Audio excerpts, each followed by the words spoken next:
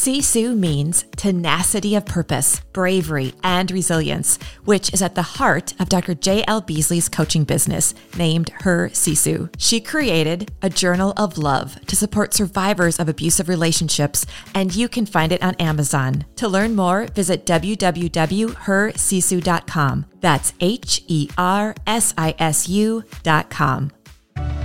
Welcome to Season 2 of Sadie's Divorced and Happy podcast, where I talk about life after divorce with a playful, fresh, out-of-the-box perspective. Every episode includes burning questions, spicy conversations, and tips to happiness. Are you ready for an amazing Act 2? Then join me on today's episode. It's time to get your new beginning started. When was the last time you felt like a badass? What were you doing? I know when I feel like a badass, I'm typically carrying 2 cameras on a harness, photographing an event for 8+ hours. It always kicks my butt, but I feel so awesome after the fact.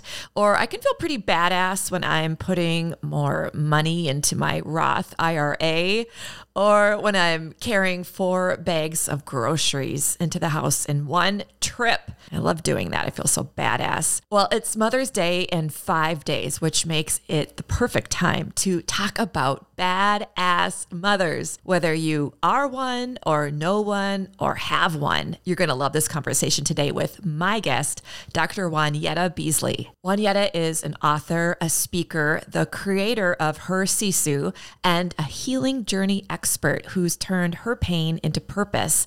And she has such an inspiring message on how she became more badass after divorce.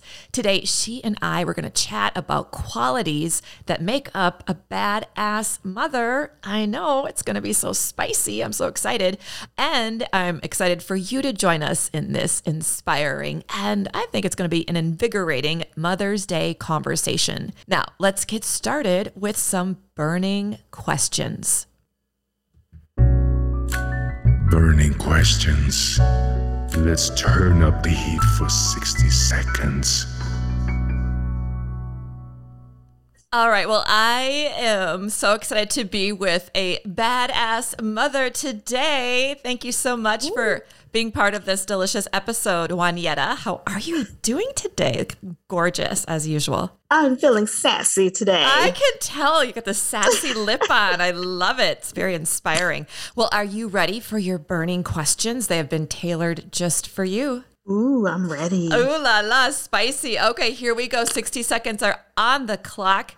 If you had a 25-hour day and everyone else still had only a 24-hour day, what would you do with the extra time? Sleep. Is there a food that you think is really kind of gross, but you make your kid eat it anyway because it's good for him? Asparagus. How do you live on the edge?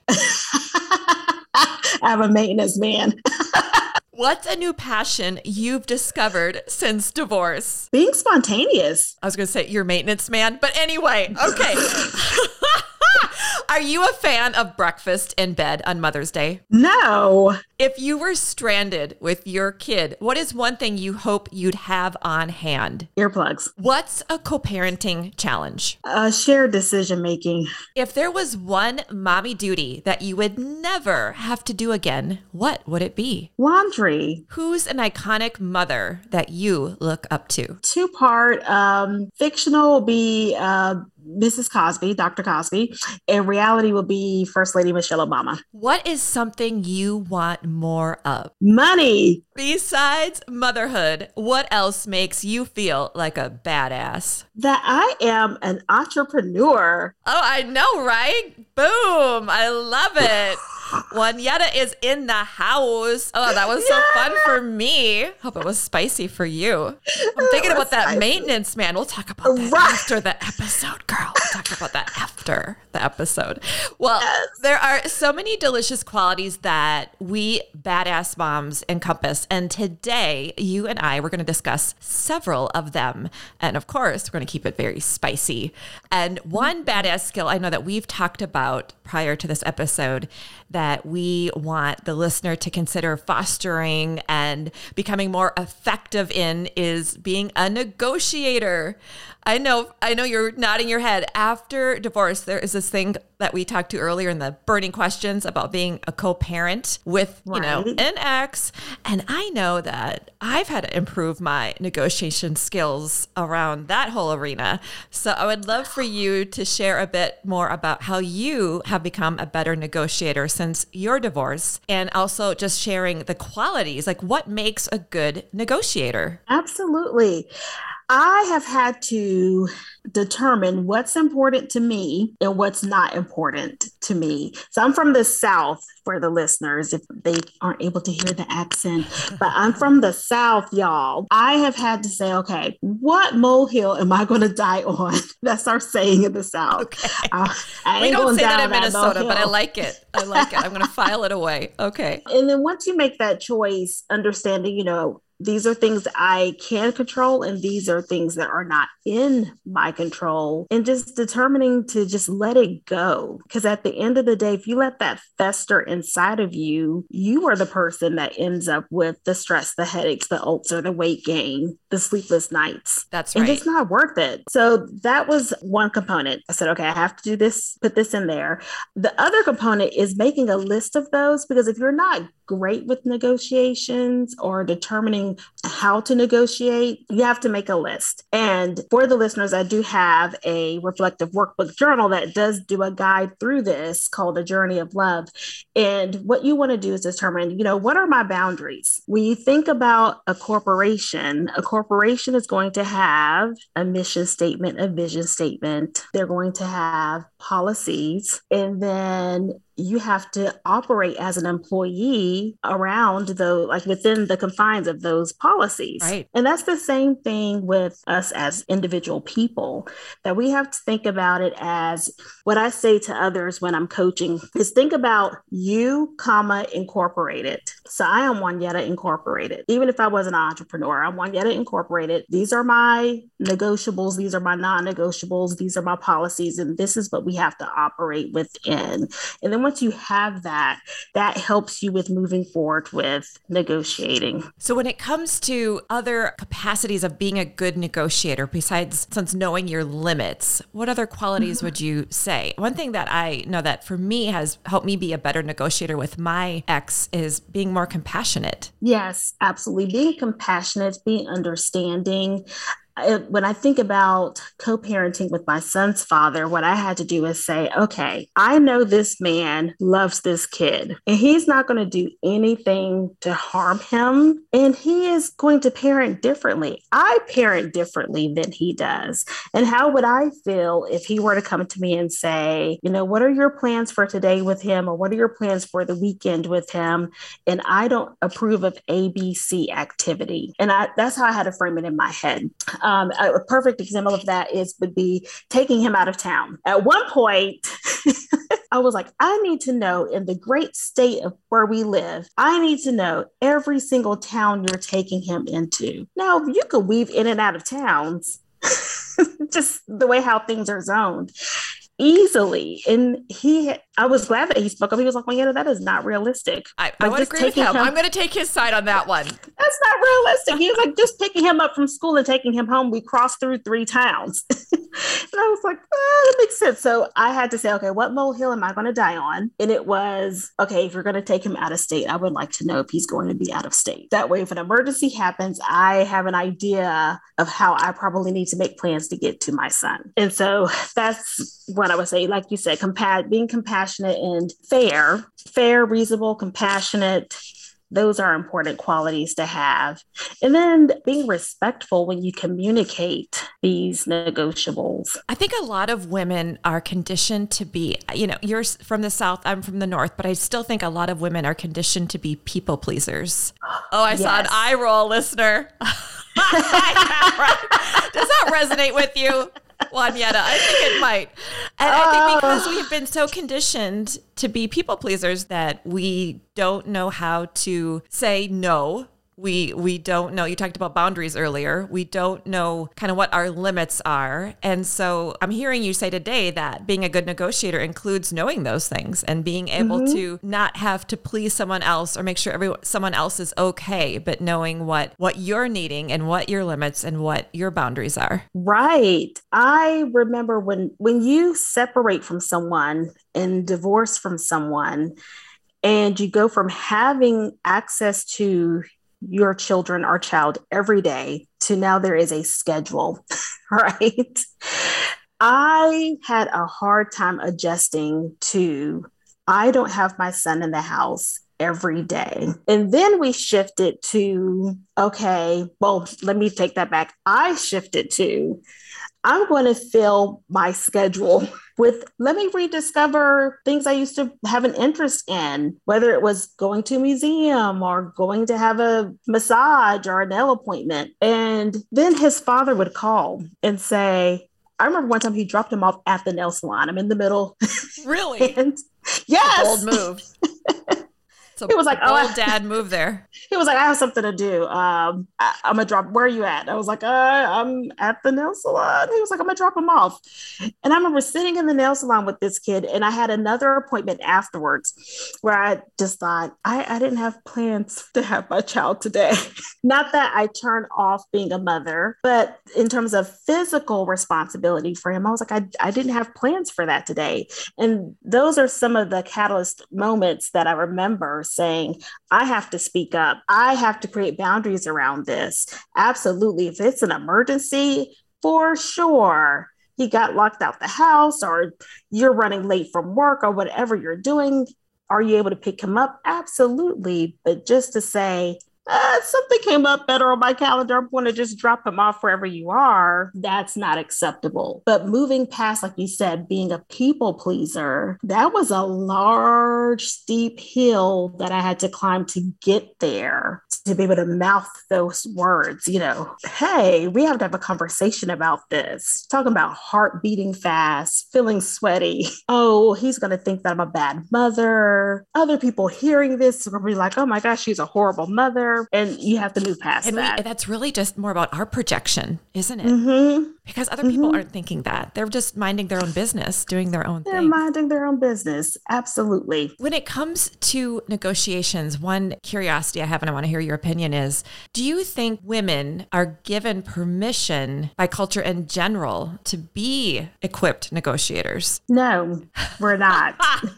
No, we're not. What do you think that's about? Part of it is being raised to, women being raised are conditioned to, you take care of the house, you take care of your spouse, you meet the needs of the children, whatever those needs are. You put your needs and things that you want to do, your self-care, on the back burner. And if you want to do the self-care things and taking care of you things first, then you're considered selfish. Oh my gosh, how dare you want to do that and not be at your spouse's beck and call or at your children's beck and call. And so we're not prepared to make assertive commands for, this is how I want my life to go, or this is how I see my day going, or this is how I'm going to take care of me. And unfortunately, what happens for many women, not all, but for many women, is they have to go through something that then projects them to that space. I have to put me first. And that something can often be a divorce. A divorce, some type of trauma, that they then shift to that mindset. The flip side for males, they're raised to take care of their needs. Like, what do you want to do? How do you want that done? How fast do you want that done? What would you like for that to look like? And for women, it's not the same. Those dynamics really come out on a date, don't they? Just the conversation with the opposite gender on a date, I've really noticed that shows how we're really conditioned differently, how men and women communicate on a first date. It's fascinating. I find it fascinating and sometimes annoying, but I've gotten used to it in the last 3.5 years. Okay, you're still talking. Okay, you're still talking. Okay, but that's not the topic today. So being a badass, I love how boundaries is just coming up again and again as a great theme to being a badass and being a good negotiator. I remember doing an interview early into my podcast, and my guest at the time, she was a finance coach, Tanya Wade, and she talked to me about how a lot of women, when they're offered a job, they have no idea that they're supposed to negotiate a salary, and they end up missing out on thousands of dollars because of that. And it's because, again, we're so conditioned to not stick up for ourselves or speak up or think that we deserve more. How in situations outside of parenting and being a co-parent can we be just in general better negotiators and be more badass? One of the things that one of the things that I say is you have to think, how is this going to serve you? How does this serve me? And then when you're able to answer that question, then you can move about many of the different experiences in life, co-parenting, negotiating salary or different benefits for a position, negotiating terms of a contract. But is this going to fill my bucket? And if it doesn't fill your bucket, then you can say no. One of the most empowering statements I had read, I can't remember if I read it or if I heard it somewhere, but it resonated with me. And it was, no is a complete sentence. And I thought, oh my gosh, that is so powerful, because in my past I've said no because I felt like I needed to get my whole diary. Right. Why no is acceptable in this moment.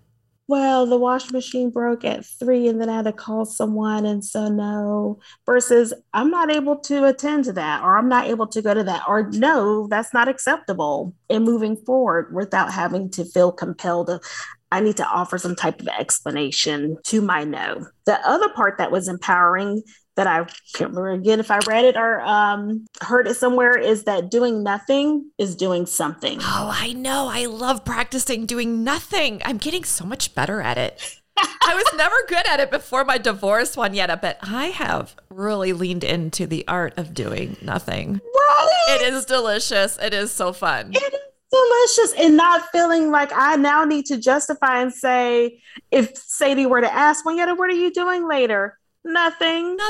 It's so fun. But what do you need? But what do you need me to do? I can do it because nothing is not important. No, nothing is important. I'm doing nothing. I know. I need to get back into the exercise of doing nothing. I kind of miss it. It leads to a lot of happiness.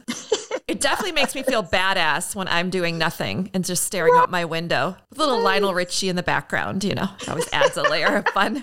Absolutely. But that would be the key. If I had to give one succinct answer, it would be figuring out if it serves you or not, and then making a decision from that point. That is such a life skill, figuring out if something serves me. That is something that I know that I have not been as comfortable doing in my life. But since my divorce, it is something that I have been practicing asking because it matters. Mm-hmm. It matters. It definitely matters. It all counts, right? The other part I would add to that is determining, like looking at your areas of opportunities as a person and using that as a stepping stone for growth. And so I'll give an example for me. I would love that. And understanding why you have that as an opportunity. That's probably another topic for a whole nother day, but understanding why do you have it as a weakness or an opportunity for you. So one for me would be asking for help. And I have had this issue with asking for help, right? So I can't negotiate well if I don't know how to ask for help also, or what areas do you need assistance in, however you want to frame it, but asking for help. And so once I identified that, I said, okay, I need to practice this ongoing, even in the most simple of things. Are you able to help with this item? Are you able to help with that? When I go to the grocery store, because I mean, you're seeing me by camera, right? But I'm all of a very lengthy 5 feet tall. But when I go to the grocery store, I will climb a shelf to get something. But then I had to realize, I thought this looks really ridiculous if there's someone right there who can reach that can comfortably and safely reach versus me falling and hitting my head on this concrete floor of this grocery store, right? But I can say, hey, are you able to please grab this for me? And people are more than happy to help in that way. Did you know the act of writing allows an individual to release emotions, reflect, and ultimately heal? Dr. J.L. Beasley created a journal of love to support survivors of abusive relationships. Her coaching business is named Her Sisu. Sisu is a Finnish word meaning stoic determination, tenacity of purpose, grit, bravery, and resilience, which is at the heart of Dr. Beasley's work. A Journal of Love is available on Amazon.com. If you want support on your healing journey, visit www.hersisu.com. That's HERSISU.com. People are always happy to help. As women, I think we want to have that independence and prove something. And yet it isn't a sign of weakness for anyone, male or female, to ask for help. It's actually a sign of strength and confidence. So I appreciate you sharing that today. Right. Vulnerability is confidence. When it comes to boundaries, I know that I've had to learn how to even identify what my needs are. So if I don't know what my needs are, it's hard to have boundaries. How do you, when you're coaching women or your clients, how do you help them even just begin by identifying what they need? Because again, we're just so conditioned to be selfless and not have needs, but yet having that mentality gets us stuck in situations that aren't healthy for us and unhappy dynamics, doesn't allow us to move forward if we can't identify what we need so that we know what the next steps are in order to get our needs met. So the first question to ask, or I ask clients that I'm working with, and I even have it in the reflective workbook journal framed differently because the person is filling it out, of course. But when I'm working with someone, I'll say, well, how can I help you? Or why are you here? Because when I get inquiries, I receive them and they're from the perspective of how this is for another person, it's not for that person. So an example of that will be my spouse and I we're in this space of we're trying to decide if we're going to stay together or not, or we just had this big argument and we haven't spoken in a few days. And I'm trying to figure out what made them upset. And I'll say, okay, thank you for sharing that. And so how can I help you specifically? I heard how what the other person needs or what you're trying to figure out on behalf of the other person. But what you're trying to take care of the other person. Right. And it takes them a while to answer that question. And sometimes they'll have to step away and say, well, I need to think about that and I'll get back with you. But they're not able to articulate very easily what their needs are, whether it's, I need to figure out if I even need to be in a situation where someone is giving me the silent treatment. Exactly. Or I need to figure out. Thank you for saying that. Right. Been there. I need to figure out why I keep letting this person come in and out as if I have a revolving door. I need to figure that out. Been there. Are you reading my mind, Juanetta? How did you know that I've been there too? How did you know that? Such a badass. Look at you, so badass over there. You just know me so well. Look, it happens to so many of us women. It's unfortunately way too common. Because we aren't having boundaries because we don't know what we need. And we are conditioned that way from. It's so deep. Right? It's so deep. It is. Even down to when you give your baby girl, take care of the doll baby. Does the doll baby need its clothes changed? Comb your doll's hair. That's right. Yeah, it is such deep conditioning. I have learned that when I can identify my needs and my boundaries, I become a better negotiator. And all of that leads to so much more happiness. I know you have such a rich story, and I want to ask, how have you gotten better at setting boundaries? I've gotten better at setting boundaries by going through a second divorce. That's what I had to say. Okay, look, I'm way too old for this. I need to pause and figure out what happened. Why did it happen? And I refuse to allow this to happen again. And it goes back to being conditioned to people please, not understanding my why, not filling my bucket, ignoring my gut, everything, intuition, everything inside of me saying, hey, I'm sounding off the alarm. Right. Something is not right. Mm-hmm. So all of those things going back to say, okay, why am I allowing that to happen? And I need to put some boundaries on that so that it does not happen again. I need to take care of Juanetta Incorporated, right? Because I was like, I'm just letting this the mission corporation statement run amok here. I'm just letting employees come and go and do what they want to do. Giving them way too many benefits. You're giving those employees way too many benefits, girl. And I've done the same. I know it. Didn't even let them do the whole 90-day probation. I was just like, this is only 2 weeks. You're good.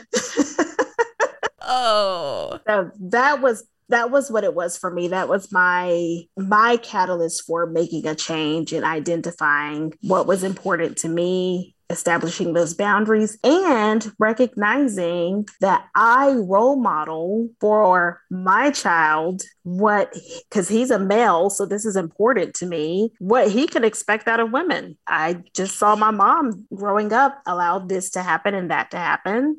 So this is my expectation when I interact with women, when he gets older, that they can just do whatever, I can do whatever I want to do as a male. It's her responsibility to allow me to do that. I'm going to get a little bit off topic just because I think this is an important point. I was having a conversation with a girlfriend just last night, Juanetta, and we were talking about how we women allow, whether we consciously realize it or not, men to behave quite badly. We kind of reinforce behavior because we keep accepting it instead of having limits and boundaries and sticking to them. Correct. I will speak for myself and then let the audience decide what their journey or history has been. But for me, it was making excuses. Rationalizing. Instead of saying, okay, these are my boundaries. These are my policies. You're not meeting performance.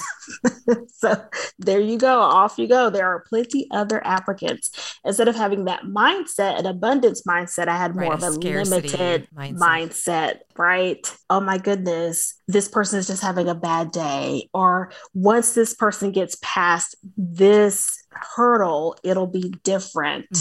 Or once this person is removed from XYZ situation, whether it's a bad work environment or a situation they're dealing with an X, then hopefully it'll be a happier day. And having to make that decision of that's not acceptable because who's getting injured in that process? Like I am. And like you said, so many women do that. We make excuses and rationalize it and allow the other person just to behave very badly. But what is so inspiring about your story and so many stories about badass mothers is that you have turned your pain into purpose. I did. And you've done it in your own life. And you've also created this wonderful tool that you've been referencing throughout our chat today that I want other badass moms to hear about. So talk more about how your journey has brought you to this place where you now are offering your coaching and this wonderful workbook. With this Finnish word, I'm Norwegian, so I'm like, ooh, I love the Finnish word. But you can educate the listener about that because it'll become much more delicious coming from you than me. Sure. So I've done one of those ancestry, this is honestly not where it came from, but interestingly enough, when I went to look back at my results, having a different conversation last week with someone else, I was like, oh my gosh, that is at the very, very, very, very bottom of my ancestry results. Finnish. The 8% Finnish, 8%. Welcome to the Scandinavian family. We embrace you with open arms. Thank you. I was like, how old is that? So yes, as I mentioned, I'm a 2-time divorcee. And the second time around, unfortunately, the first time around, I dealt with some other things that I said, okay, I will never, that's my hard stop. I will not tolerate adultery. And followed by, I can tolerate anything except that. Well, the universe challenged me. It was like, oh, did you say so? And so the second time around, it was domestic violence. And I entered a really dark space because I had no idea that domestic violence could happen to someone like me. That was not the image I had in mind in terms of a person who is abused, unfortunately. So I had this stereotype, so to speak. So once I identified that what I endured was definitely domestic abuse, then I went into this dark space of shock, denial, the whole grief process, and living in silence because of being a people pleaser, worried more so not about how are you doing mentally, spiritually, emotionally, physically. I was more so worried about what are people going to think, not even about the abuse, but that you are on your second husband out the door. Like, what are people going to say? So I lived in this space of make-believe, of fiction, showing up at work every day, putting on the pretty lipstick. How was your weekend with your blended family? Oh, it was amazing. And so I got to a space where it was starting to impact me physically and decided to open my mouth. And unfortunately, there were so many other women that came forward and said, this has happened to me too. Or on the flip side of that, it's still happening to me. But again, that scarcity mindset of I don't want to leave. I'm too old to start over.